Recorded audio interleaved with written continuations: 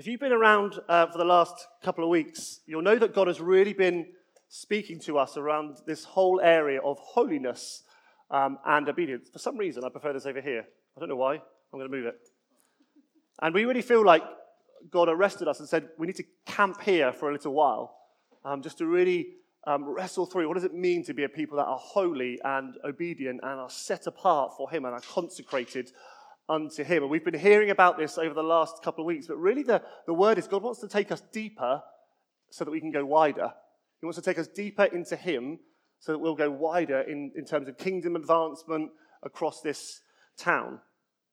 And really what I wanted to do this morning is just bring some further shape to that. I think God's putting it together like a jigsaw. He's speaking to us from different people. So Nick, on the first week, brought a word from Judges about Gideon. And then last week we had numbers of people, Rob and Carla and Sharon and Catherine came and brought different words that I felt God was speaking to them about, which really added a greater flavor, if you like, in terms of the jigsaw that God is doing.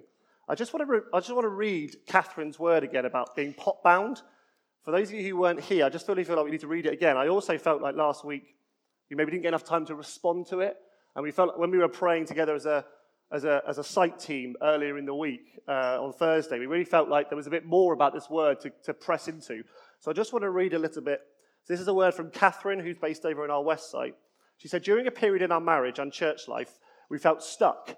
We started calling on God and praying for life in all the fullness that Christ offered. During this time, that's Catherine, visited her brother-in-law, who's a keen gardener, and he offered her husband a tree from his garden, which he said had never grown or flourished.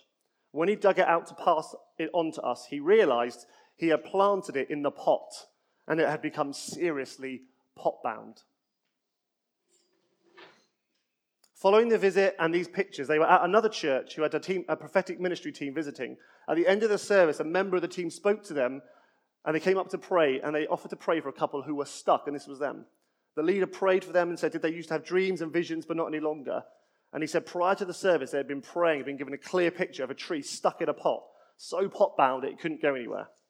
And then a couple of weeks ago, over in the West, Mark Thornett brought a prophetic word. He visited one Sunday, and he said this: God had given him a picture during the service of a pot-bound tree, but he didn't know what it meant.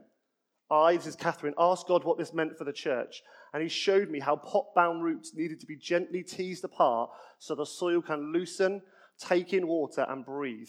This enables the roots to come free and spread downwards and outwards to enable the plant to grow and spread and flourish abundantly with fragrance, glorious blooms, and great fruit. And I just think this word is like, and the question that Catherine was posing is, are you pot-bound?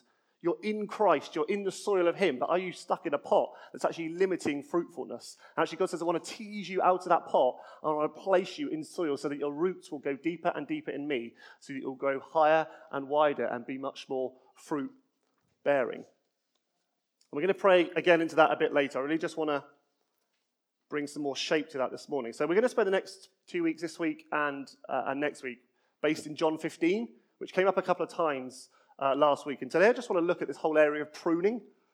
When John writes, or when Jesus is speaking, he says, I'm going to prune you. What does he mean by that? And then next week I want to look at what the whole purpose of this is for. It's for fruit bearing. I.e. holiness isn't about suddenly an inward focused position where we camp down, we go, oh, are we holy enough? We're looking into ourselves. Actually, holiness, pruning, is actually for fruit bearing.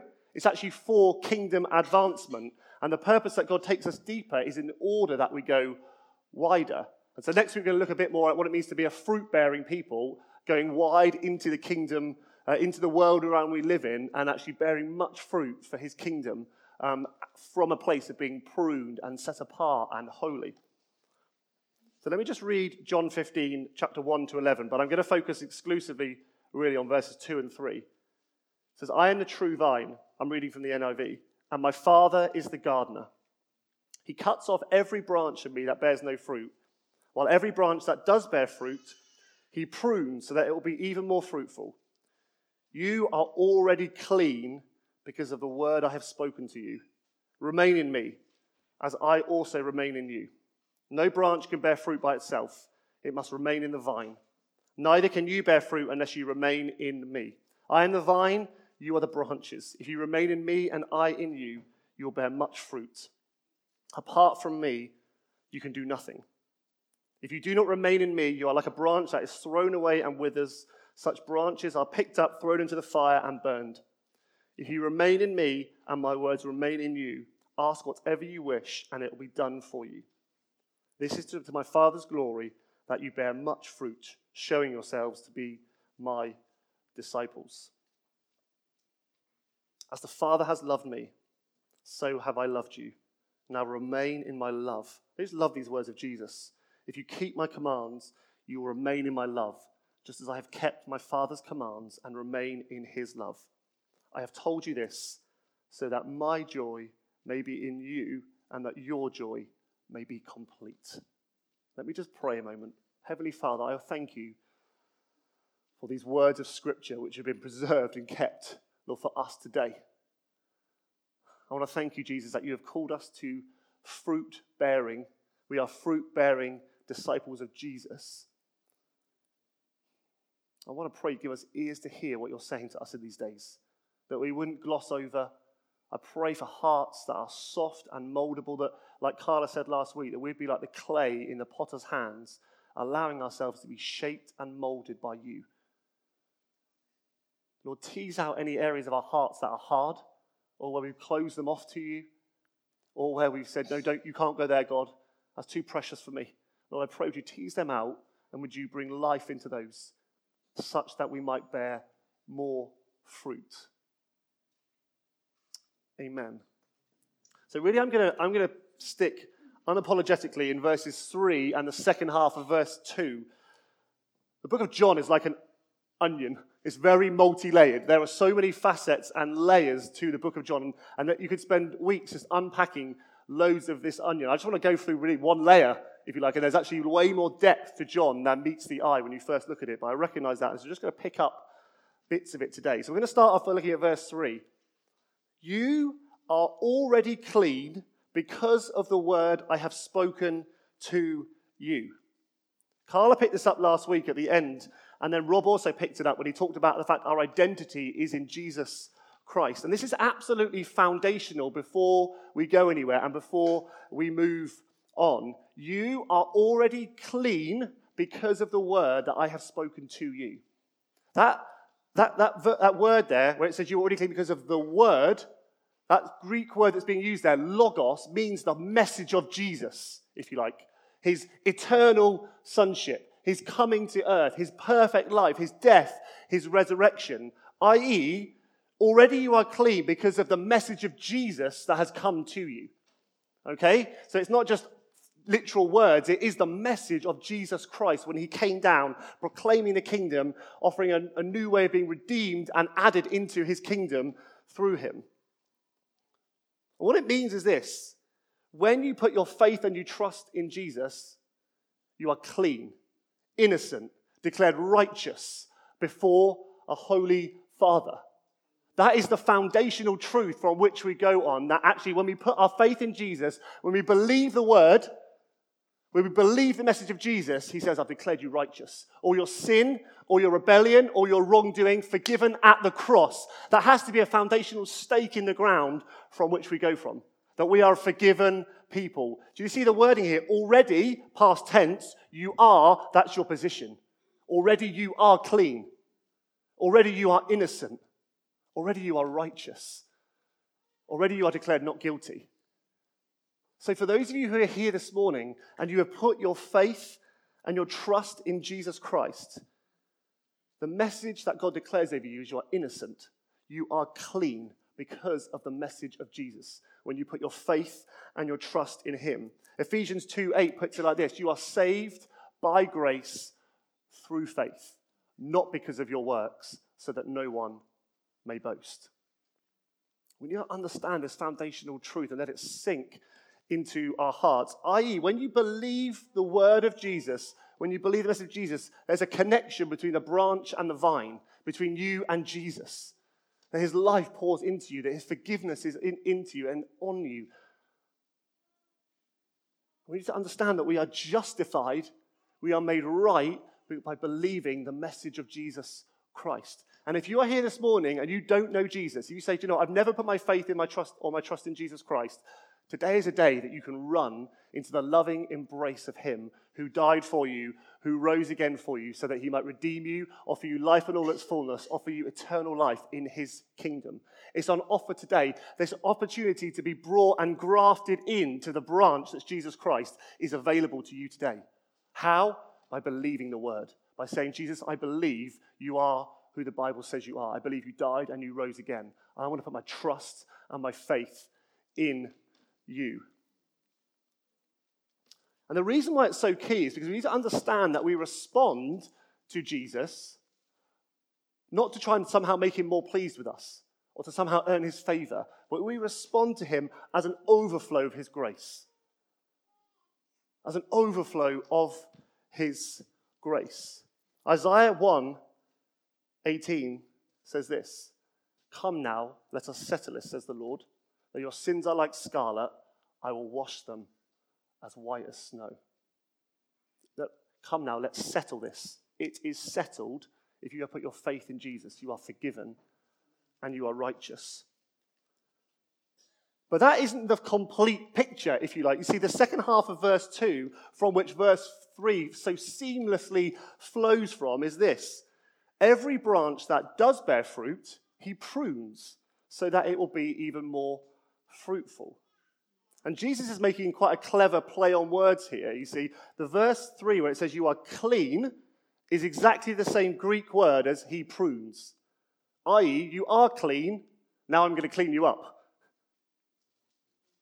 You are righteous, you are holy, now I'm going to make you holy. Do you see that? It's a clever play on words that Jesus is making here. John Piper puts it like this, very helpfully. The Father prunes us to make us more suitable for fruit bearing.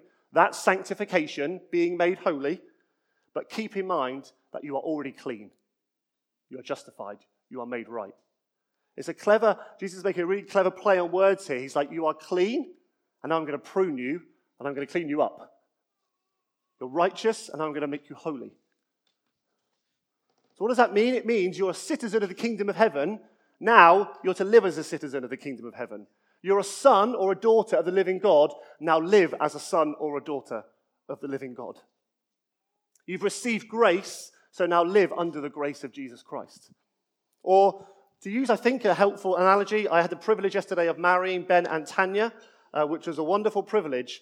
And you see, the marriage picture is really helpful here because when on the day you get married, a union occurs. You are joined as husband and wife, no longer two, but one.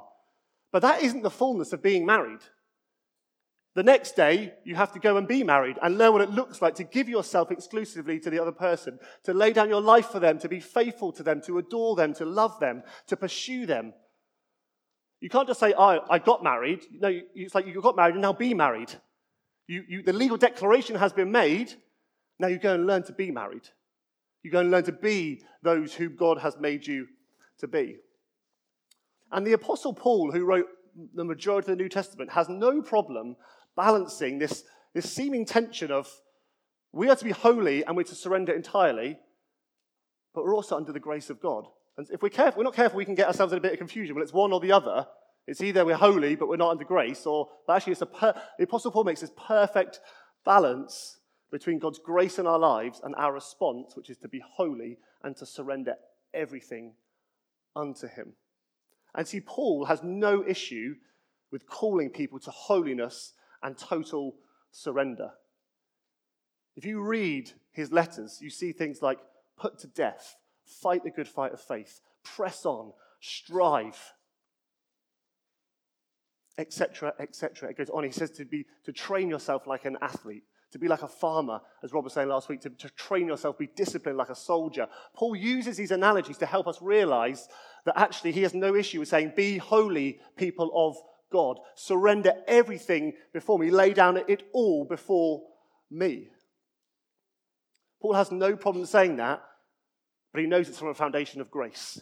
He knows it's from a foundation of a secure identity and a security of our salvation. You see, saving faith and growing in holiness go hand in hand perfectly for Paul. Let me just read from Philippians 3, verse 12, which I just think is a wonderful example of this two-way dynamic. Paul writes this in Philippians 3:12, "Not that I have already obtained this, or I am already perfect, but I press on to make it my own, because Christ Jesus hath made me his own." I press on to make it my own, because Christ Jesus has made me his own. Do you see this wonderful dynamic, this wonderful two-way dynamic that Paul is unpacking here? I press on to make Jesus my own because he's made me his own. Out of an overflow of him making me his own, I'm going to press on to make him my own. And Scripture does show us this beautiful two-way dynamic of, yes, the Father prunes us, but we respond, we abide, we rest, we say, God, I give you everything. Actually, the Apostle Paul uses incredibly active language about what it looks like to grow in holiness. It's not some process we sit back on. Actually, we're involved. We are active in this. I love a quote by D.A. Carson that I've read before. It says this: people do not drift towards holiness. And then it goes on to say, I just think that's wonderful. People don't drift towards holiness. Apart from grace-driven effort, people do not gravitate towards godliness, prayer, and obedience to the Scripture. We drift towards compromise and we call it tolerance. We slouch towards prayerlessness and we delude ourselves into thinking we've escaped legalism. We slide towards godlessness and we convince ourselves that we've been liberated. The Apostle Paul balances this two-way dynamic of we're in Christ, secure and loved, but he's pruning us, but we respond. I press on to make him my own because he has made me his own. And how is God pruning us at the moment? He's pruning us about being a people who are holy and who are set apart and who are totally surrendered to him and who consider the idols of our heart and we lay them down willingly before him. But what is holiness, though? Because actually, it can be very easy when we think of the word holiness to think of moral purity or morality. Have I got angry this week? No. Okay, therefore I'm holy. Have I looked at someone else with lust this week? No, therefore I'm holy. But holiness is far more than moral purity. Holiness is an all-encompassing claim on our lives and on our loves, where we say to God, you are everything and I give you everything. It's not a tick list, it's not a moral checklist of I haven't done this, I've done that, therefore am I holy. It's actually the pursuit of holiness is the submission of our love and our lives and our thinking unto him, and we say, God, you are Lord and Master over all of it. You see, if we boil down holiness to just moral purity, we never actually go deeper, and we say, God, have I really given you everything? Have I really surrendered my will to you? Have I really surrendered my heart to you? Have I really surrendered my ambition or my money? Have I surrendered it all unto you? But holiness is far deeper than that. And it's not about perfection, brothers and sisters. It's about journeying, one that will not stop in this life. Actually, the maturity in the Christian faith is that we keep on digging deeper. We keep on digging deeper. We say, God, would you show me areas of my life that aren't reflecting of you? And would you come and I want to surrender them unto you? That's the call to holiness. It's not merely a call to somehow follow a moral checklist. It's a call to say, I want to lay it all down before you, God. And idols are the things that come in the way. Idols of the heart are things that come and say, hey, these are the ones that try and take the place of God. You see, an idol is not just a moral failure to obey God. It's something that you set your heart or your mind on that is somehow above God. What's the first commandment? In the Ten Commandments, you shall have no other gods but me. An idol isn't just a moral failing. An idol is actually setting your heart or your imagination on something above God. And Tim Keller, in this brilliant book, which you should read if you haven't read it, Counterfeit Gods, he says this about idols.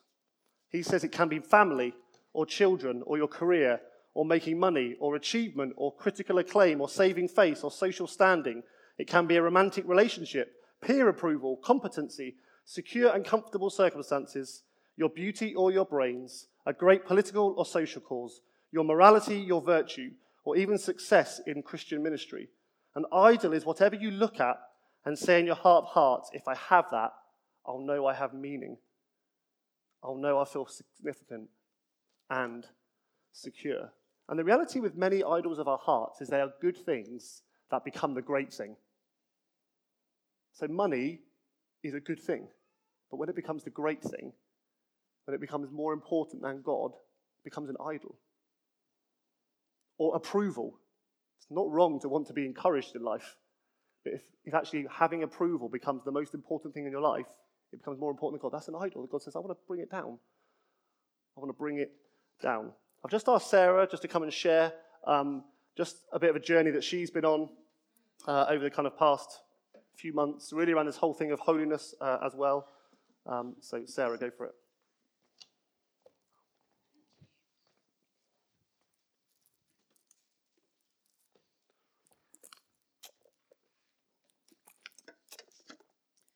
So I just want to tell you a bit of a story of something that happened to me earlier in the year. So it was around January time.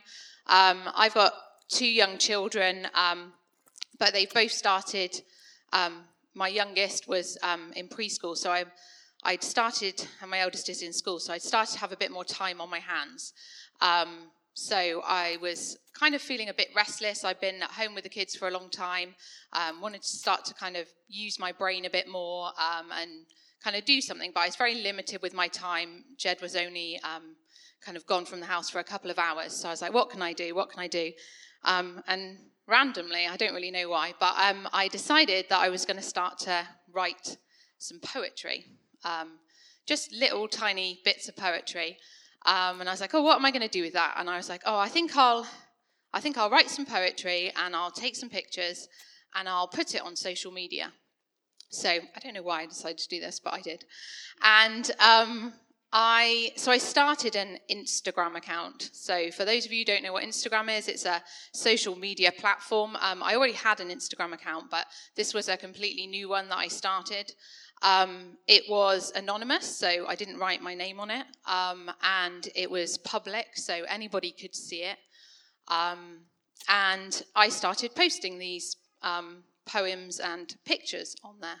I didn't tell anyone about it, so I didn't tell Al, I didn't tell any of my friends. I think because I wanted to see how it would go. I didn't want to be embarrassed that people would think I was writing poetry. I've not really written poetry before, and I was just like, okay, I'm just going to do this. So I started doing it, and I was just doing it each day, and I was popping something on there.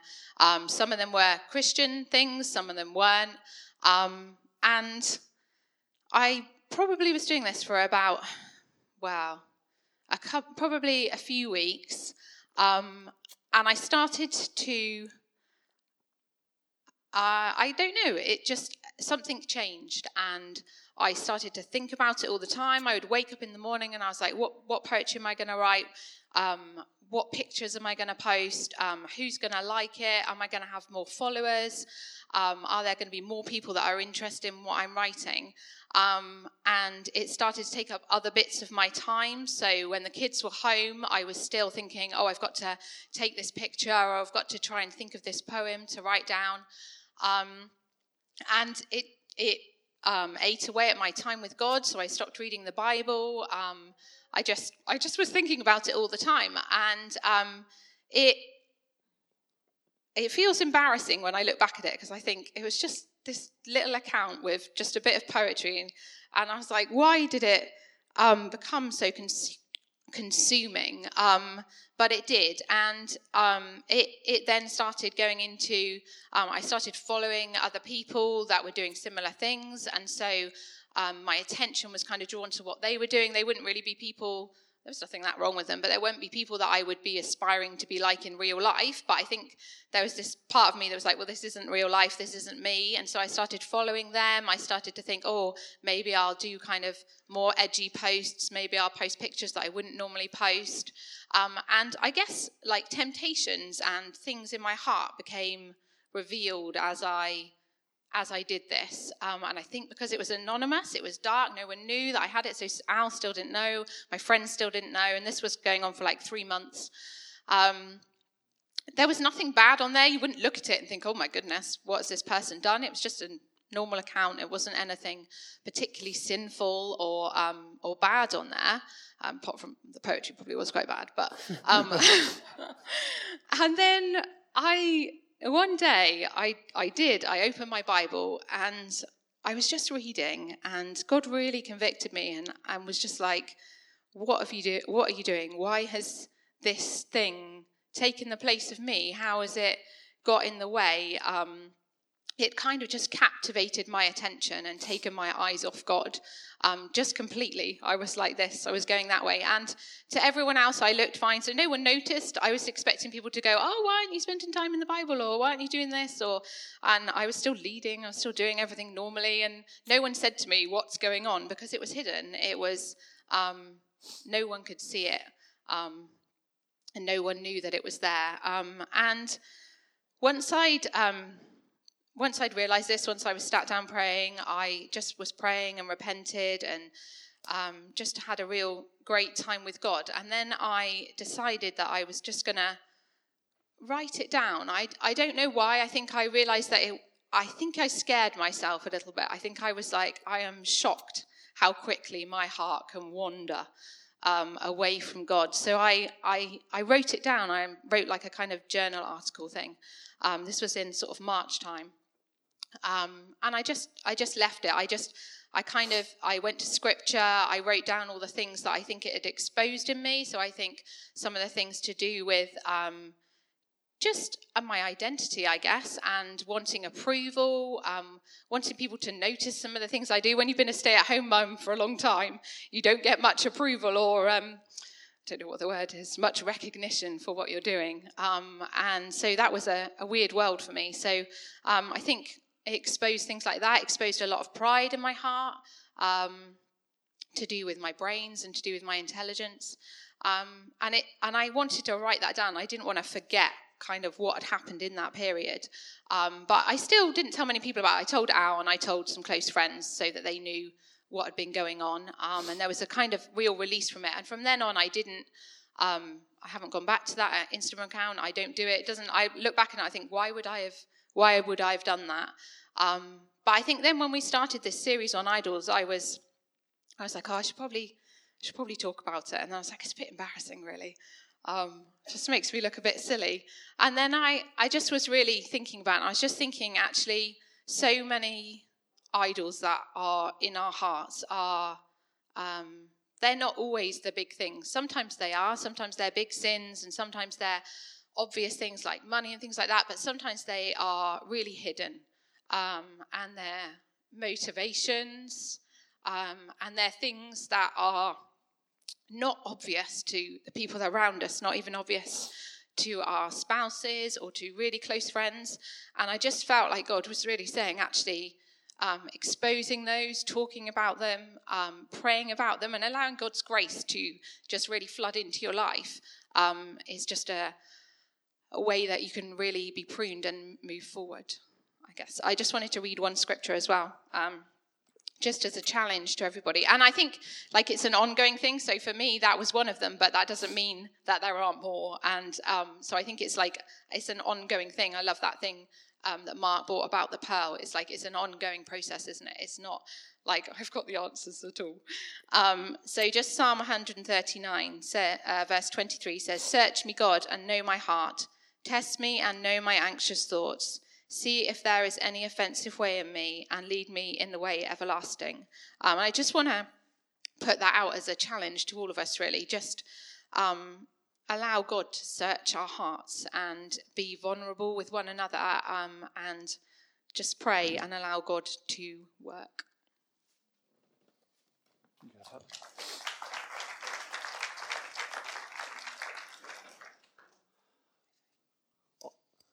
Honestly, Sarah and I haven't talked about this morning.